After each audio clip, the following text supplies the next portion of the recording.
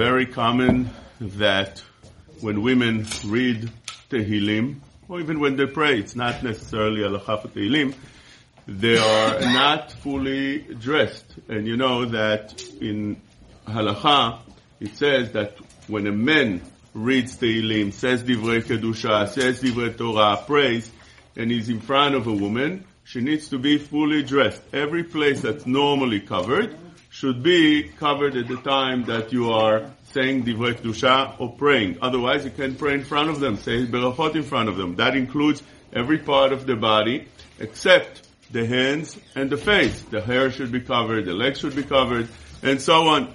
But if women say Tehilim between themselves, and there's no men around, so over here we can be lenient that they don't have to cover every part of the body. Although the Rema is machmir that a woman should not say Tehilim or not pray in front of another woman when she's not fully covered, but la halacha, the Mishnah Berurah says, and this is how Ben Ish Chai is posek, Chacham Ovadia and all the Achronim, that you could be lenient. So that means if, let's say, there's a group of women saying Tehilim, and one woman comes with short sleeves, one woman comes with no socks, and so on.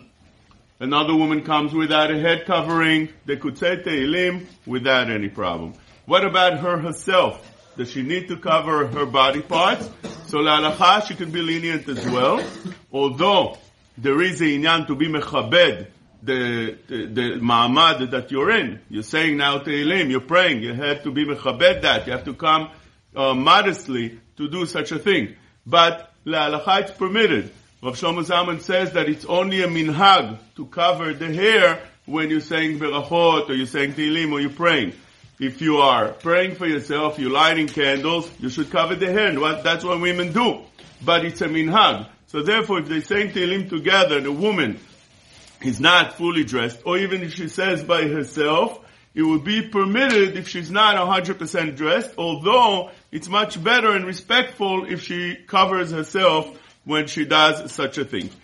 There's an interesting halacha that Ben Ish Chai brings down, that a nursing woman, while she's nursing, he says, Bishat Adchak, a man could say Divrei Kedusha in front of her, pray, say Beracha, although she's nursing and it's exposed. Says the Ben Ish Chai, Bishat Adchak, that you can't turn around, it would be permitted. Chacham Ovadia argues fiercely against this psak. He says it's not permitted at all. Could be it's a change of time. It used to be that women used to do it more in public, and it would be more, as the Ben Ish Chai says, compared to the hands and face that usually is not covered. And Chacham Ovadia is holding in this time where it's not anymore such a common thing that women do that, and therefore one should be machmir. But a woman herself, when she's nursing, she definitely could say Tehilim, although she's not fully covered, although she's nursing, but 100% would be permitted for her to say Tehilim at that time, or pray, or whatever is needed, although Shemoneh Esrei, you can't pray when you're nursing, because you can't hold anything on your hands at that time, and be busy with other things, but all the other tefillot, including saying Tehilim, would definitely be permitted.